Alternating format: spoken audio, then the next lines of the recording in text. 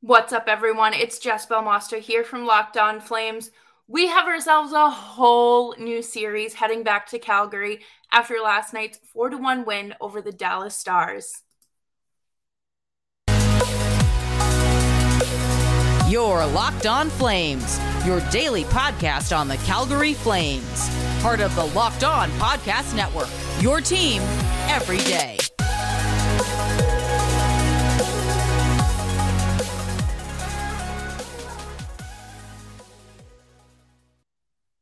Hello, everyone. As always, I'm your host, Jess Belmosto, and thank you so much for tuning in to today's episode of Locked On Flames.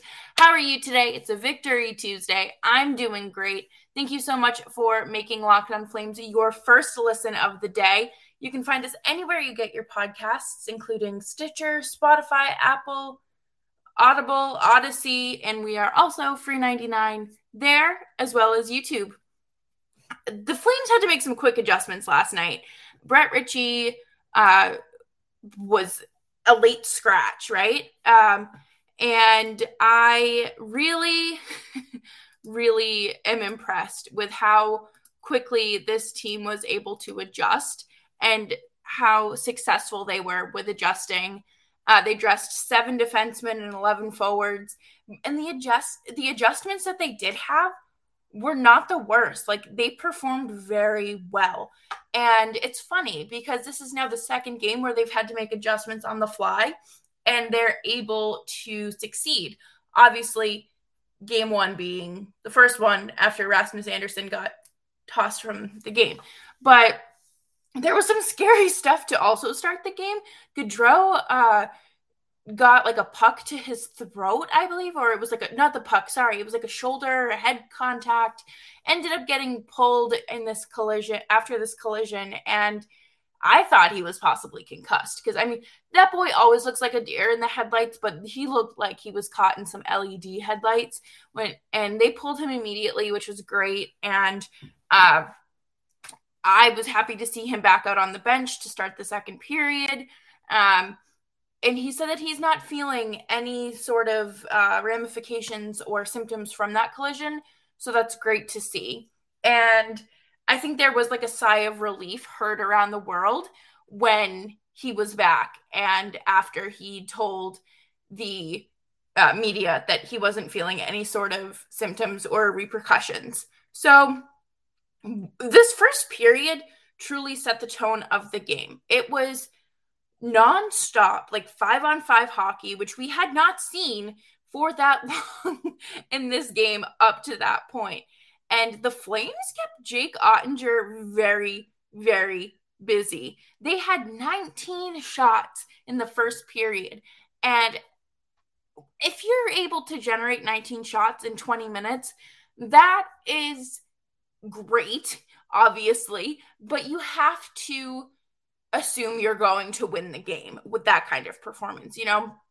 We can't assume, but you gotta, in theory, you should win a hockey game if you're performing at that level. But they kept Oettinger busy. Oettinger looked fantastic through the entire game. I don't know how he did it. My entire timeline was people just like praising the ever living daylights out of this kid. And I was like, guys, come on. I thought we were supposed to be rooting for the Flames. Like, come on. Say something mean.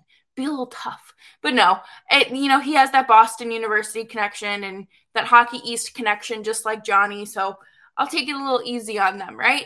But the Flames were actually able to capitalize on a 5-on-3 opportunity with Rasmus Andersson, Rasmus's revenge, if you will, in the second period. It was a really nice goal.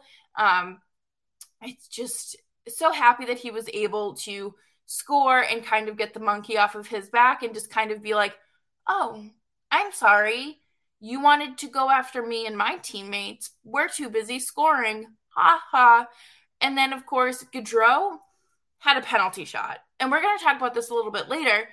But, ooh, that was so sexy. It was such a nice goal. It was beautiful. It was just everything Gaudreau needed. It truly encapsulated Johnny hockey in the best way possible. And I've been like retweeting every version of it from whoever is posting it because it is just such a good goal. And then Lindholm was able to score from the slot again. Are we surprised? No. And then Backlund scored an empty netter.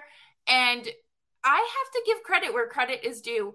Markstrom and Ottinger looked fantastic. It was cool seeing them go back and forth because obviously Jake Ottinger is like 23 years old and Markey is like 31. So it's kind of like this younger. Is Markey 31? I could be completely lying to you there. He might not be that. But you know what I'm saying? Like, it's a younger goalie versus someone who's a seasoned veteran. But it was just really great to see the goalie duel that people have been claiming that this game was. But the series has been rather. For those of you who may be new here, hi, hello. Goalie duels are not something that, just because goalies are stopping shots, it's a goalie duel. No, like, you need a little bit of offense and you need this team to be going like back and forth to and the Stars were doing that and the Flames were doing it too. The Stars were able to attempt to get shots on net and, there were a lot of shot blocks there as well, or blocked shots from both teams. And it felt like a whole new ball game. And I enjoyed it, quite frankly. And coming up next, we're going to talk about the turning point of the game, but also what I think is the turning point of the series. And before we do that, though, I do want to just take a quick break to talk about BetOnline. BetOnline is your online sportsbook experts, and they have you covered from A to Z in terms of updates, live bets, live props, you name it. BetOnline.net has all your latest sports news, league reviews, props, podcasts, great source for all of your sports needs, and it's a great website to check out. So head on over to betonline.net today and check out the latest and greatest news from your favorite sports league, from the NBA playoffs, NHL playoffs, esports, MLB, and whatever else is on there. And of course, make sure you bet on the Flames money line if you want. I'm not going to gamble responsibly, please. BetOnline, where the game starts. Thank you all so much for tuning into today's episode of Locked On Flames. If you're watching on YouTube, my Twitter handle is flashing across the screen.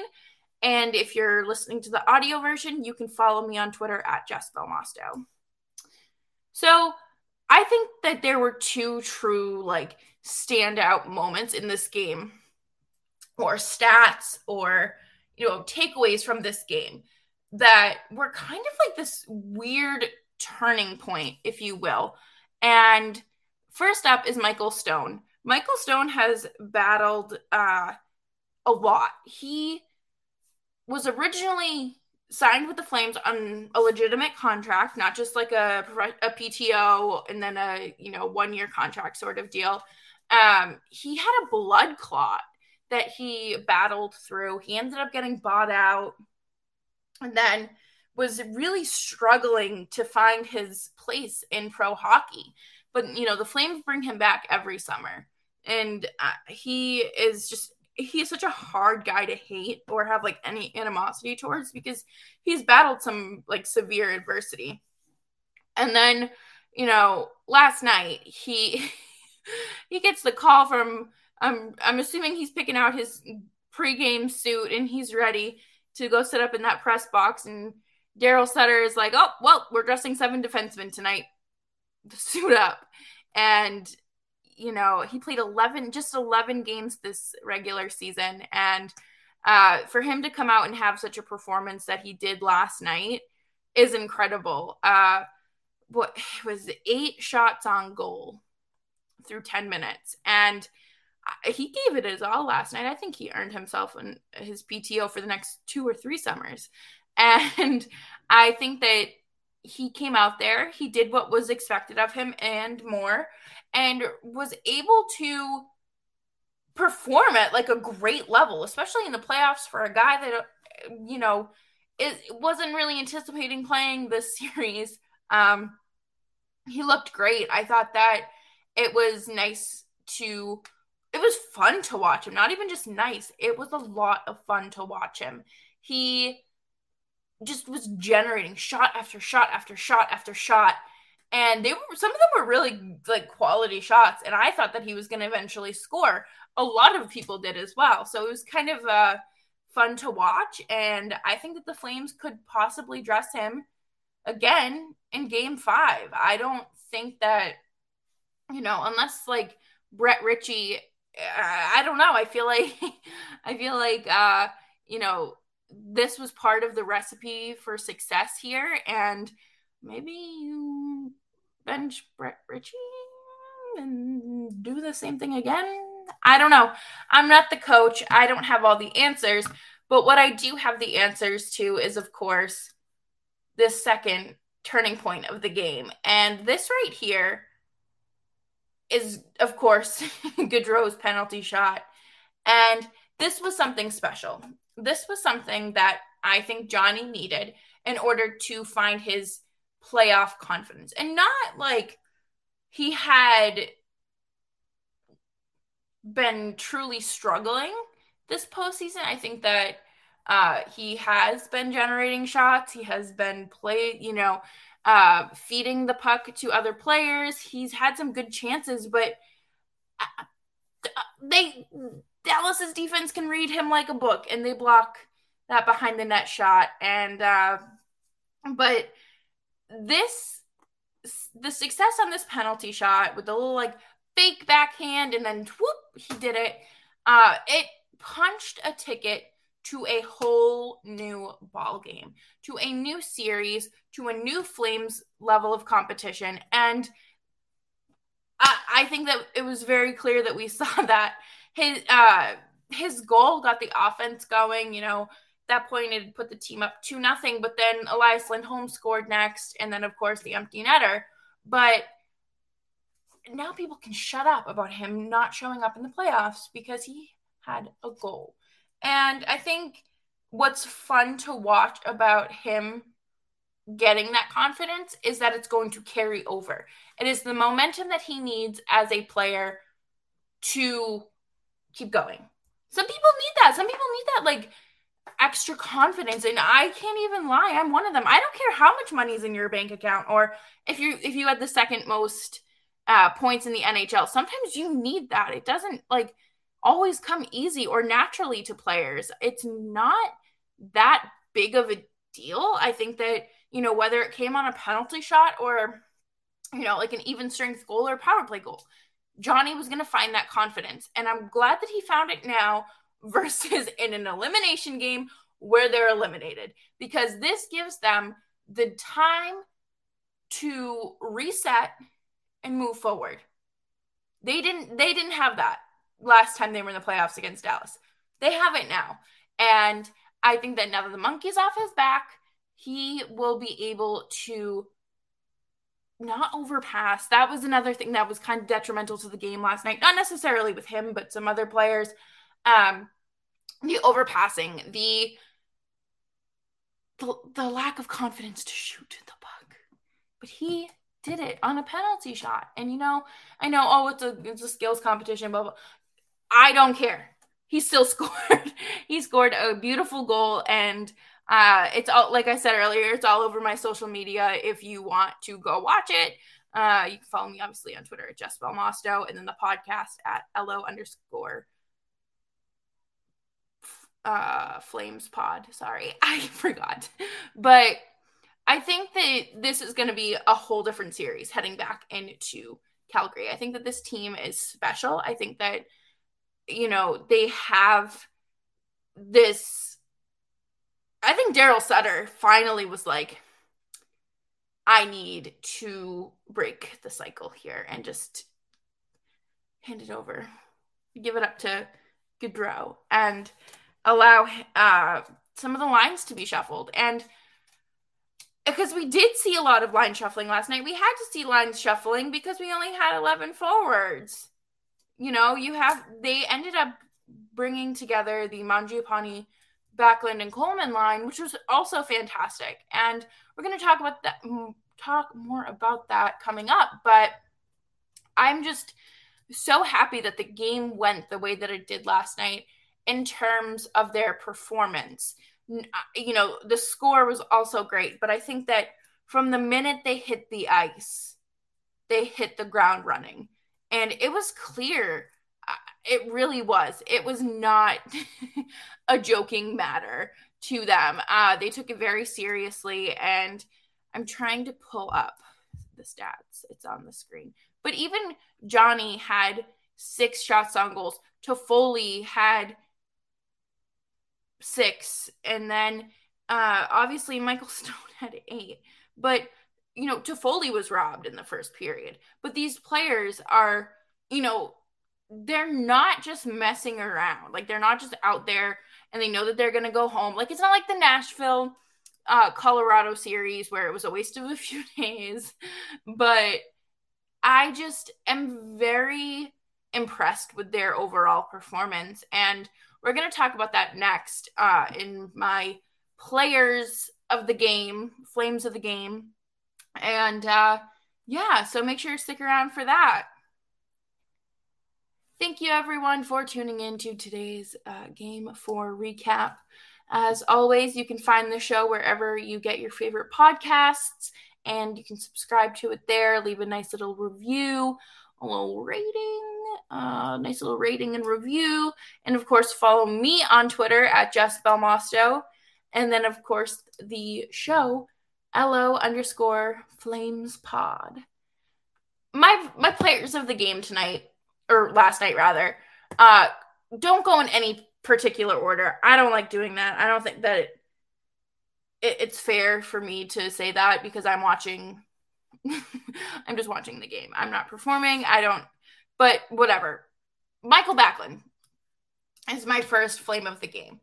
He has played really well this entire series, and he had some fantastic defensive moves through last night. He ended up blocking a shot. He had a great face-off percentage at 59, and then I thought that he played very well, and he has impressed me every single game this series. He has done something to really capture my attention and say, that's right. You've been on this team a while and you know what it takes to perform in the playoffs. And then, you know, I thought that obviously his empty netter was great. Something else that was great was Brady Tkachuk in the stands cheering for Backlund's goal at the end there. I don't know. I love the Tkachuk family. I think that they're so funny. But back to the Flames. Daryl Sutter also kind of earns, like, I know he's the coach, but he had to do some shuffling as well. He had to do some adjustments on the fly, and obviously they're more prepared for this. This would be like me if I got sat with a table of 12 and then was also sat with a table of 6. I wouldn't know what to do. No, I would know what to do. I would, and I'd be able to adjust immediately. But, you know, I think that you really know your team and your own team's strengths when you can adjust that quickly and you know what you're doing. And I thought that Sutter reuniting the Mangiapane, Backlund, and Coleman line really benefited this team as well. I really was so impressed with this team's performance as a whole. I thought that they did great. I don't think that, I mean, of course the penalties, but I don't really think that there was something that stood out to me that I was like, oh my God, why would you do that? Oh my God, you're an idiot. This is going to cost you the series. Like, there was none of that last night, which was fantastic. And then, of course, I have Jacob Markstrom as another flame of the game because he had an incredible performance. Even if he did stand there bored out of his mind for the first 20 minutes, I thought that he blocked some of these shots that he saved, and some of like the saves he made were just so unreal and takes true talent to do so, whether that be, just like being flexible or hand-eye coordination. I love it. I thought that he played really well, and to see him nominated for the Vezina Award today is just stick taps around. But I think some extra rest will do him some good. So hopefully that first period he was able to kind of catch up there. And of course I have Michael Stone. Michael Stone, we talked about it in the first period, but not the first period. We talked about it earlier in the show. Oh my goodness. He just played out of his mind for a guy who has played 11 regular season games and then who just typically sits up in the press box. But it was so great to see. It was so much fun to watch him. 8 shots through about 10 minutes is impressive for any player. But for it to be your 7th defenseman, I think that's even more impressive. I'm interested to see how Sutter uses him going forward. If he does use him, does Sutter use him more if he ends up scoring on one of those shots? It's all about a whataboutism game, and some of those whataboutisms are so useless to entertain, but I'm interested to see how this goes, especially because Brett Ritchie is like, your 4th line is not fast, right? Though, like, do you just keep rolling this forward? Like, do you roll out 11 and 7? I don't know. I think it would be something worth looking at because, obviously you're going to tire your team out if you do it every game, but Brett Ritchie's kind of slow. He throws big hits, but he's kind of slow. I thought Lucci's looked fantastic last night too. So we'll have to see where this thing goes when things are back in Calgary and settled.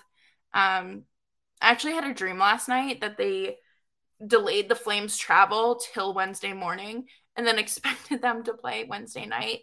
I know, really weird, but God dang it, I am so happy with how the Flames played, and I hope that they can close this series out in 6 because I don't think I can do a game 7. So thank you all so much for tuning into today's episode of Locked On Flames. As always, I am Jess Belmosto. You can find me on Twitter at Jess Belmosto, and then the show's Twitter account is back. We are back at LO_FlamesPod, and you can subscribe to the show wherever you get your podcasts. See you tomorrow for a mid-series check-in and, of course, a preview of Game 5.